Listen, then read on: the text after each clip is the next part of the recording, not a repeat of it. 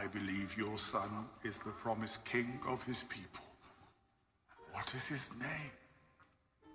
His name is Jesus.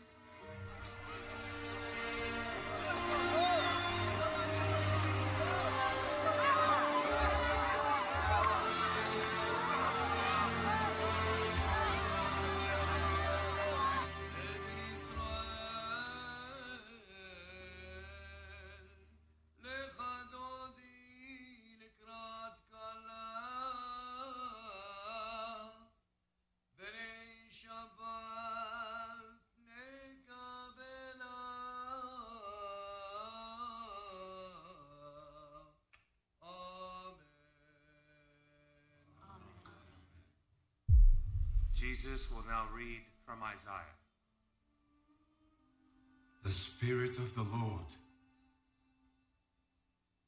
is upon me, because he has anointed me to preach good news to the poor. He has sent me to declare freedom for the captives and recovery of sight for the blind, to set free those who are oppressed.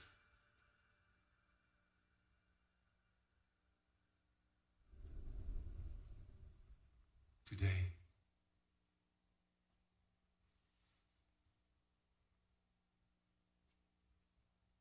this scripture is fulfilled. What are you saying?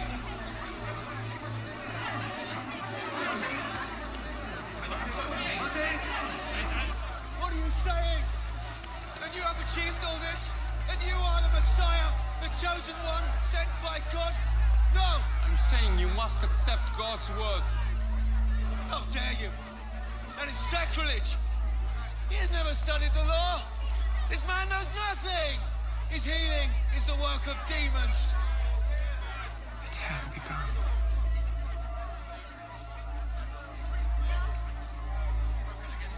He undermines our faith. He recruits adulterers. Peter, turn the other cheek. You'll pay the price for this, like your friend, John the Baptist. You haven't heard, have you? He was executed, beheaded.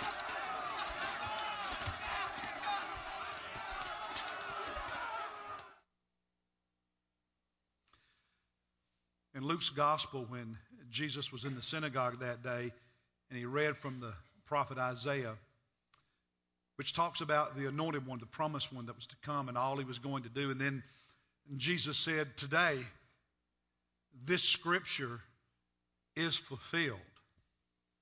He was making a very bold statement. Without any hesitation or apology, Jesus was saying, this is who I am. He knew who he was, why he was here, what his purpose was, his mission in life. There was no ambiguity about it. And wouldn't it be great if each of us really understood who we are, really understood why we live, why we exist, why we're here, what our mission in life is, what our purpose in life is? Wouldn't that be a grand thing if all of us knew that, and the people we care about, our children, grandchildren, our best friends, all knew who they really were in Christ, why they exist, what their purpose and mission in life was? It would change the world. Unfortunately, too many people kind of wander through life, some aimlessly, some without any clear direction, any real sense of why they exist and what God wants to do through them to make a difference in this world. How many of you have with you today a smartphone? Okay, you have your device. You have one of those? You know what's really interesting? You ever go out to eat and you see families sitting at a table and nobody's looking at each other because they all have their heads down looking at this? You ever see that? You know, you drive on the highway and sometimes you see people with this up doing things on the highway, right? By the way, if you travel in Georgia, it's now illegal to hold a phone in your hand at any point you're driving. So be careful. You're forewarned, okay? really, really interesting. Honolulu, beautiful city. If you've ever been there, it's a beautiful city. Recently passed an ordinance, a law in that city, that it's illegal for you to cross the street. Okay, you're walking, you're a pedestrian. Illegal for you to cross the street while looking at your smartphone. You would think they would not need to do that, but apparently is a need. And other cities are now looking at a similar ordinance. Over in Austria, in Salzburg, they have, listen to this is interesting, they have more people injured, more pedestrians injured on their streets walking while looking at their cell phones than any other way. 40% of all pedestrian injuries happen that way. More than people riding mopeds, bicycles, because in Europe a lot of bicycles are on the roads. Automobile accidents, more people injured walking on the sidewalks with one of these bumping into lampposts. And they couldn't solve the problem. So what they did was what you see on the screen there. They put these massive airbags around all the lampposts on the sidewalks. And the writing there, roughly translated, I thought this was kind of cute, says, "Will the next car also be so well padded?" And unfortunately, that's a picture of how a lot of people live. We just go through life with our heads down, not really seeing what's in front of us, determining where we're going, why we're going there. Just, blindly walking through life, year after year, decade after decade, distracted by this, distracted by that. That's not how Jesus lived. Jesus had his eyes up and he looked ahead. He knew who he was and where he was going and why he was going there. And that's how he wants you to live. He wants you to know who you are and what your mission, your purpose in life is. And so in this sermon series, The Son of God, we're looking at Jesus. Wanting to learn about Jesus and the implications of what we learn about him for us. And so every week we're looking at a clip from the movie The Son of God and then looking at the biblical text on which that scene is based and saying, all right, what does that tell us about Jesus, who he was, who he is, and how does that apply to us? What does it mean for our lives? So last week we looked at not only is he the Son of God, but the title he was referred to more than any other in the Gospels is Son of Man. His humanity as well as his deity, the promised Messiah, and as such, he is the one who is authorized, has the ability to forgive our sins, and no one else does. This week, I want us to focus on Jesus as the anointed one. And as such, he had a particular mission, purpose in life. And because you and I, if we have him in our lives, have a relationship with him, we are a certain person, and we have a certain mission and purpose in life as well. It's tied to him.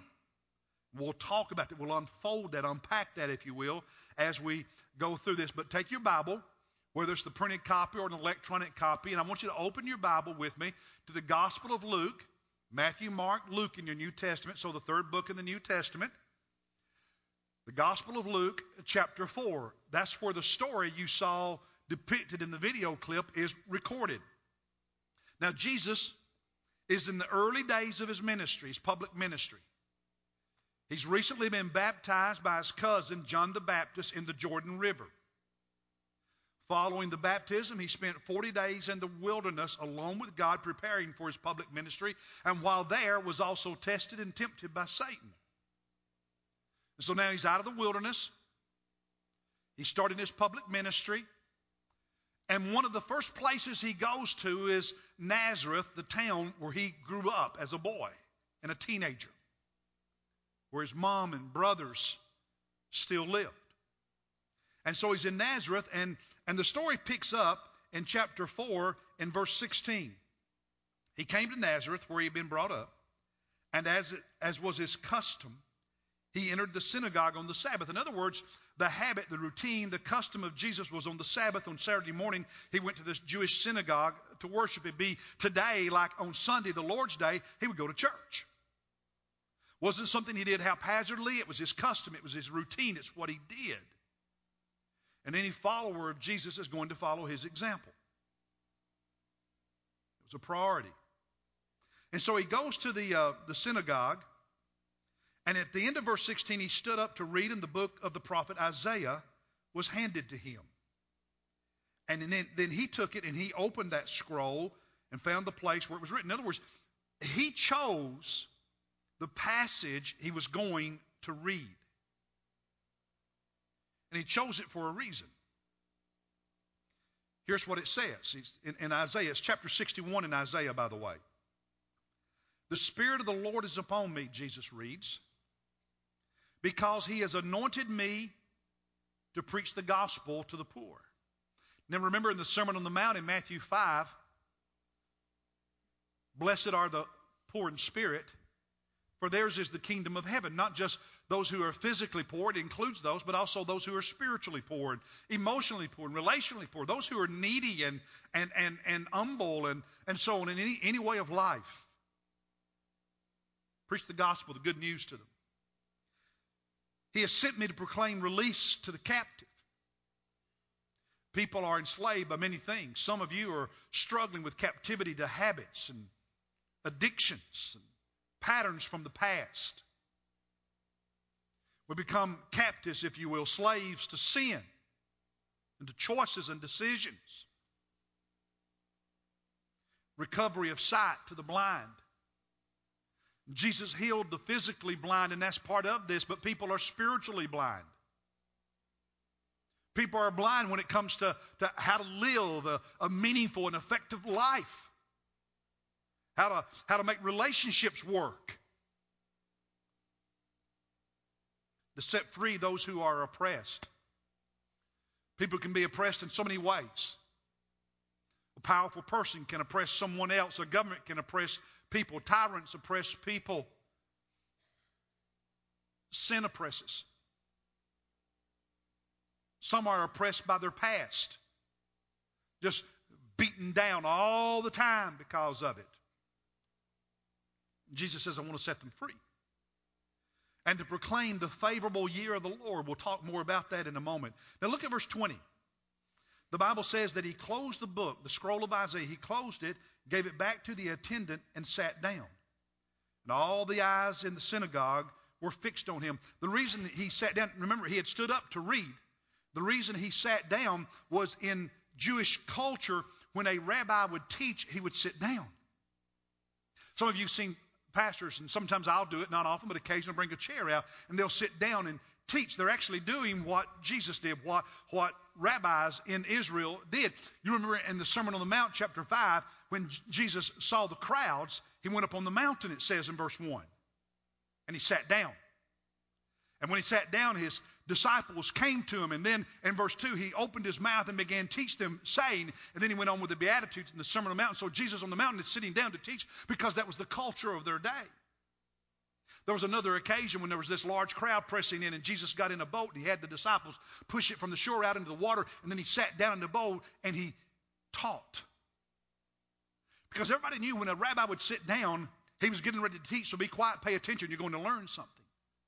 You're going to hear from God. So he's standing to read the scripture, and then he sits down to do the teaching, and everyone's listening. Now, we're not told what his whole sermon or lesson was. All we're told is that one part, that most important part in verse 21, when he said, today this scripture has been fulfilled in your hearing.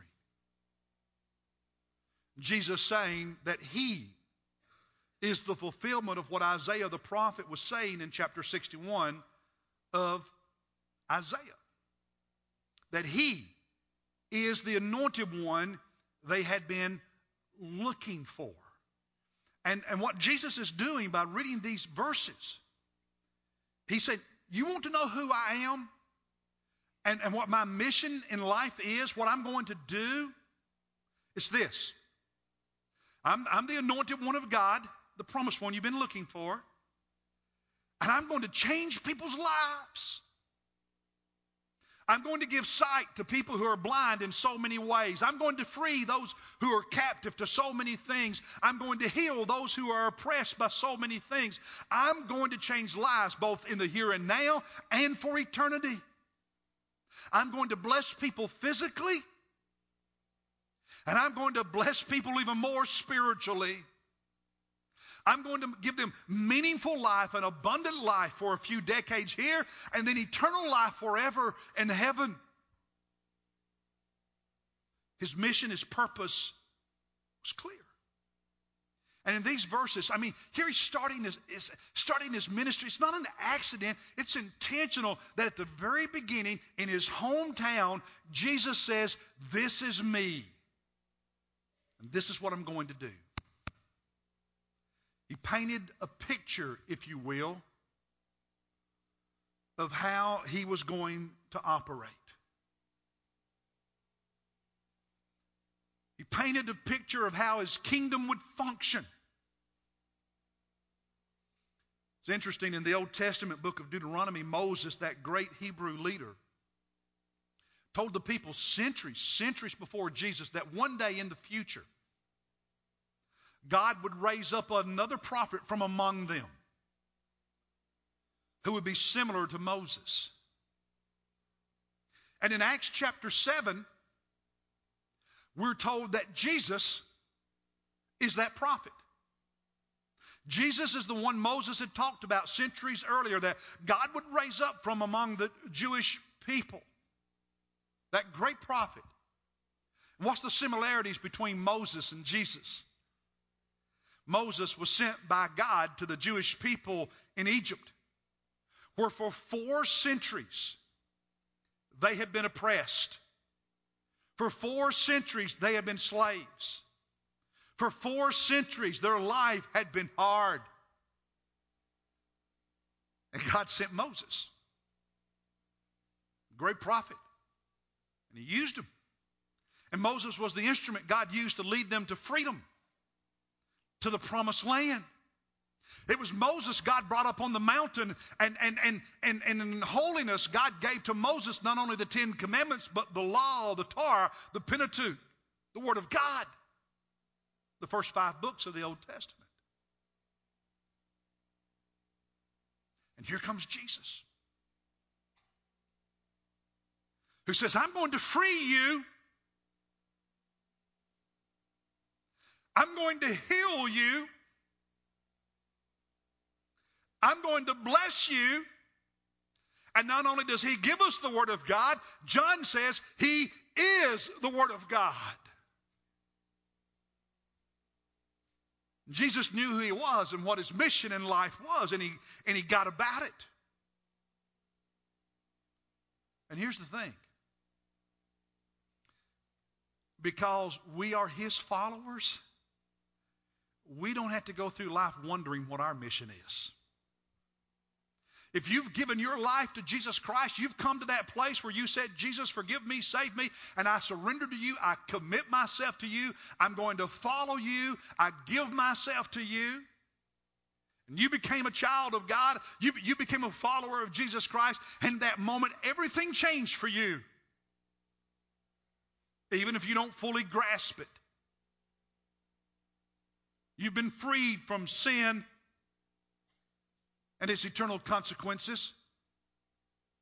You are able to live differently if you choose to, because the power of God, the presence of God is in your life. You've been cleansed. You see the world differently than most people do, because you see it through spiritual eyes, through his eyes. And your life not only is blessed for a few years here, but is secure forever with him when it'll be perfect. Why are you here? What's your mission in life? What's your reason for being? Well, as a follower of Jesus Christ, it's tied to his. Because we follow him, his priorities become our priorities. His purpose becomes our purpose. And here's the thing. You and I, as followers of Jesus, can live for something so much more important than just ourselves. See, too many people go through life with their head down, and all they see is themselves and those people and things closest to them, not caring about much of anything else. And God says, because you are a follower of Jesus, you can live for something bigger. Something with so much more consequence than just self. Taking care of yourself and your own. So much more. There was a couple in New Jersey. Back in late 60s and early 70s, they became really worried about all going on in the world and riots and the future. And so they were worried about doomsday and, apocalyptic events. And so they wanted to prepare for that. And you know how every now and then you'll hear stories about people like that and they want to hunker down. And so down in their basement, they basically built a shelter, a bunker. And they had bunk beds in there, and they had, generators and medicine and kitchen and bathroom and all this survivalist gear. And they had, I think it was 80 barrels of food. Enough to take care of the two of them for 15 years. And so decade after decade, through the 70s, through the 80s, through the 90s, the first decade of the 2000s, and through this decade, they just hunkered down and bought and supplied and stored and got ready for the apocalypse and that horrible doomsday that was going to come. And then in their 70s, his beloved wife died. And he was all alone. And he was lonely.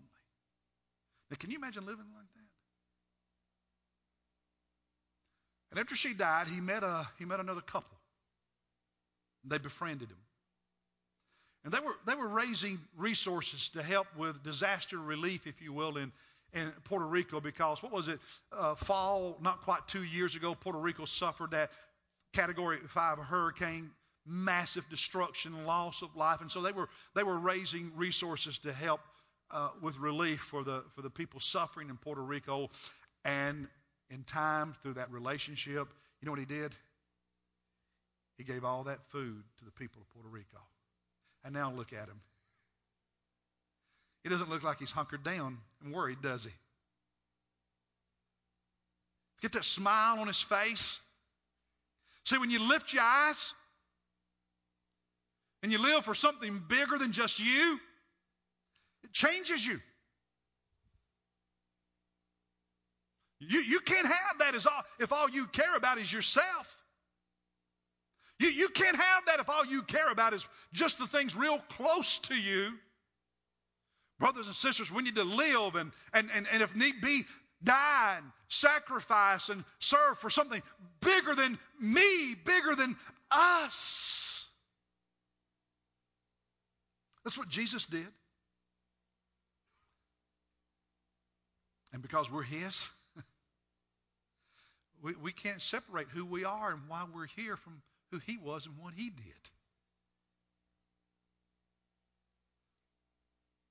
So just real quick, 3 takeaways. You ready? Jesus' mission determines our mission. It's real simple. Jesus' mission determines our mission. See, Jesus was about making lives better, both now and in eternity, physically and spiritually. And in verse 19 in chapter 4, when he said he came to proclaim the favorable year of the Lord, let me tell you what that's talking about. It's an allusion. The favorable year of the Lord is an allusion to the Old Testament teaching about the year of Jubilee. Now, the year of Jubilee is something that there is no record of the Jewish people having ever actually practiced. But it's in the Scriptures, in the book of Deuteronomy, something God wanted them to do. No record they ever did it, but God wanted them to do it. Let me explain the year of Jubilee, because this is Jesus using a beautiful poetic way of describing what He's doing for people, and then what we're supposed to do. You know how the Jewish people and even us would, every 7 days, yet on the seventh day they would have the Sabbath and worship on Saturday. Every seventh day was the Sabbath, and for us it's the Lord's Day every seventh day, every Sunday. And then they also have what was called, think of it as an annual, a yearly Sabbath. That happened every 7 years. So on every seventh year, the Jewish nation was supposed to let the land rest. That meant they weren't supposed to plant crops that year. Prepare for it and let the soil replenish itself. If you have any familiarity with farming, you have to replenish because you'll take all the nutrients out. And years ago, when I was a kid, we'd do that by alternating where we would plant what crops and so on. And then not only did they have the weekly Sabbath and the yearly Sabbath, in other words, every seventh year, but they also had this year of Jubilee, and what it was, the seventh yearly one. So in other words, after 7 sevens, on the year after that, on the 50th year. So the year of Jubilee was every 50 years. And on that year, anybody who had lost their property because of debt and other issues was supposed to get it back. Anybody who was a prisoner, who was in debt, who had become a slave somehow, was to be freed. It was a year of forgiveness, a year of starting over, a year of fresh beginnings, a year of new. Now, again, no evidence they ever did it, but God talked about it. And what Jesus is saying, hey folks, listen, you may never have experienced that, but I'm here so you can. I'm here so you can be freed from the guilt of sin, the bondage of death, the tyranny of your past. I'm here to give you something better. What does that have to do with you and me? That's what he wants us to do for people. Why do you think Jesus said, forgive those who sin against you? Why do you think Jesus taught us to be generous?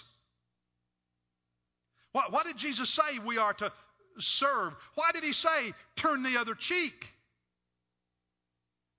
Why did he say go the second mile? Why did he say take the gospel to every nation and to every people group and to every individual? Because he came proclaiming the gospel and blessing people. And he says, as my followers, your mission is determined by my mission, and therefore your mission is to bless this world and to bless the people in it. Take the gospel to them. Love them, serve them, help them, bless them. His mission determines our mission. You see, our mission as a follower of Jesus is not simply to show up at church on Sunday. Our mission is not simply to be good people. Our mission is to make a difference, to have an impact, to change lives. But there's a second takeaway, real quick. Not only does his mission determine our mission, but his method determines our method. What was Jesus' method? He loved people.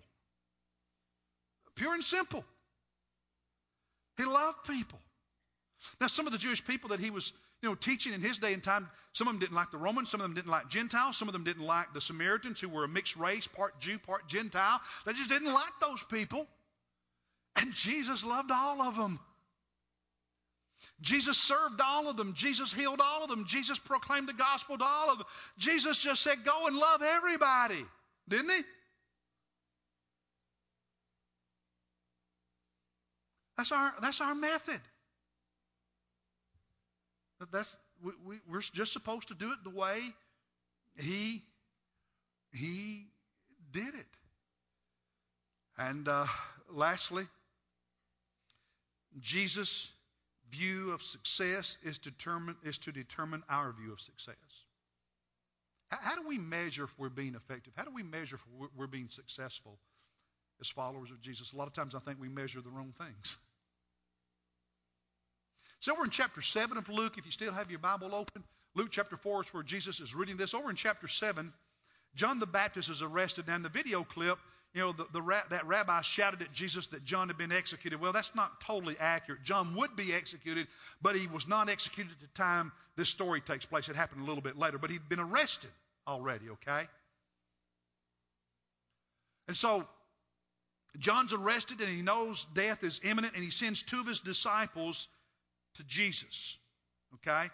Luke chapter 7, verse 19, summoning two of his disciples, John sent them to the Lord, saying, "Are you the expected one, or do we look for someone else?" Now, John's getting ready to die. He just, in that last moment, maybe a little bit of doubt, "Jesus, I just want to make certain.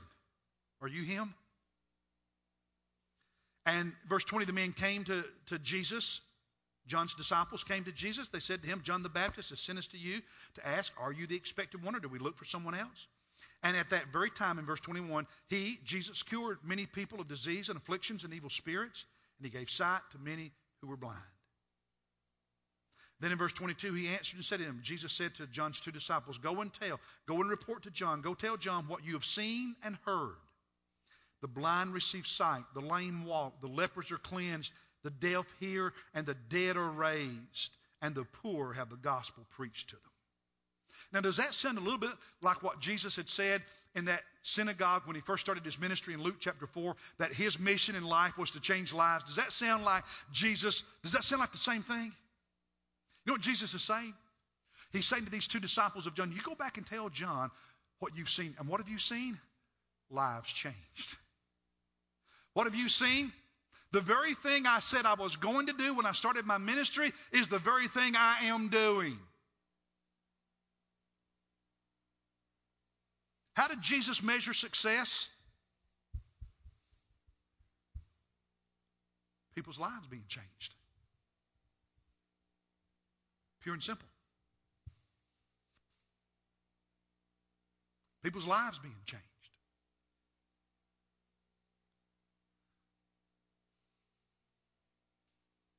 I mean, what does it mean to go to church your whole life and never be used of God to impact somebody else? What good is there in being religious but not being used of God to make a difference?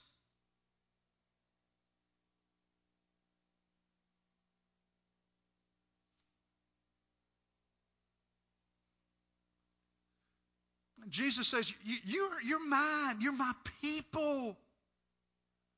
Do like I did. Make a difference. Love, serve, heal, proclaim, share, make a difference, impact lives, impact this world.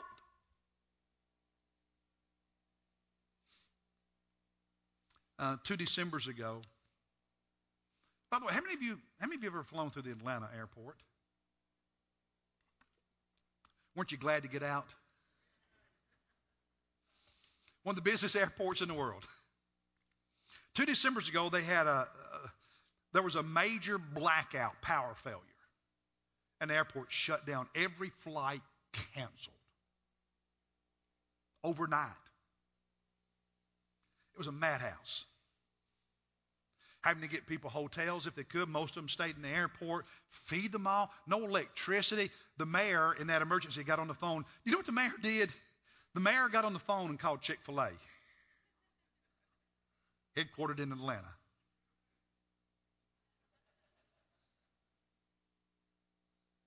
Now, I apologize for making you hungry because you can't go get a Chick-fil-A sandwich today, can you? But he called Chick-fil-A. Now, Chick-fil-A's closed on Sundays, right? Guess when the airport had that power failure?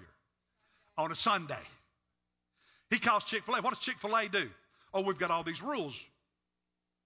It's our policy. We can't open on Sunday. Sorry. Is that what they did? You know what Chick-fil-A did? They called in all of their resources, all of their personnel in the Atlanta area, and they fed that Sunday everybody in the Atlanta airport. You see, the people matter more than the rules. Some people need to get that through their thick skull. Because being religious without changing somebody's life is hypocritical.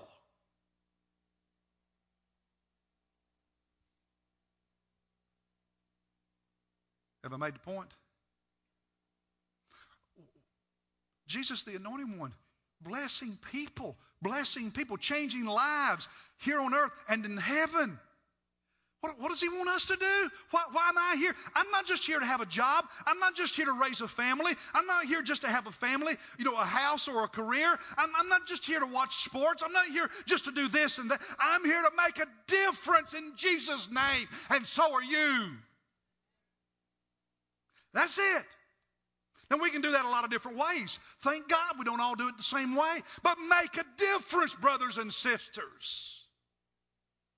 Be an instrument God uses in His kingdom to bless people. Can you give God a hand for letting us be part of that?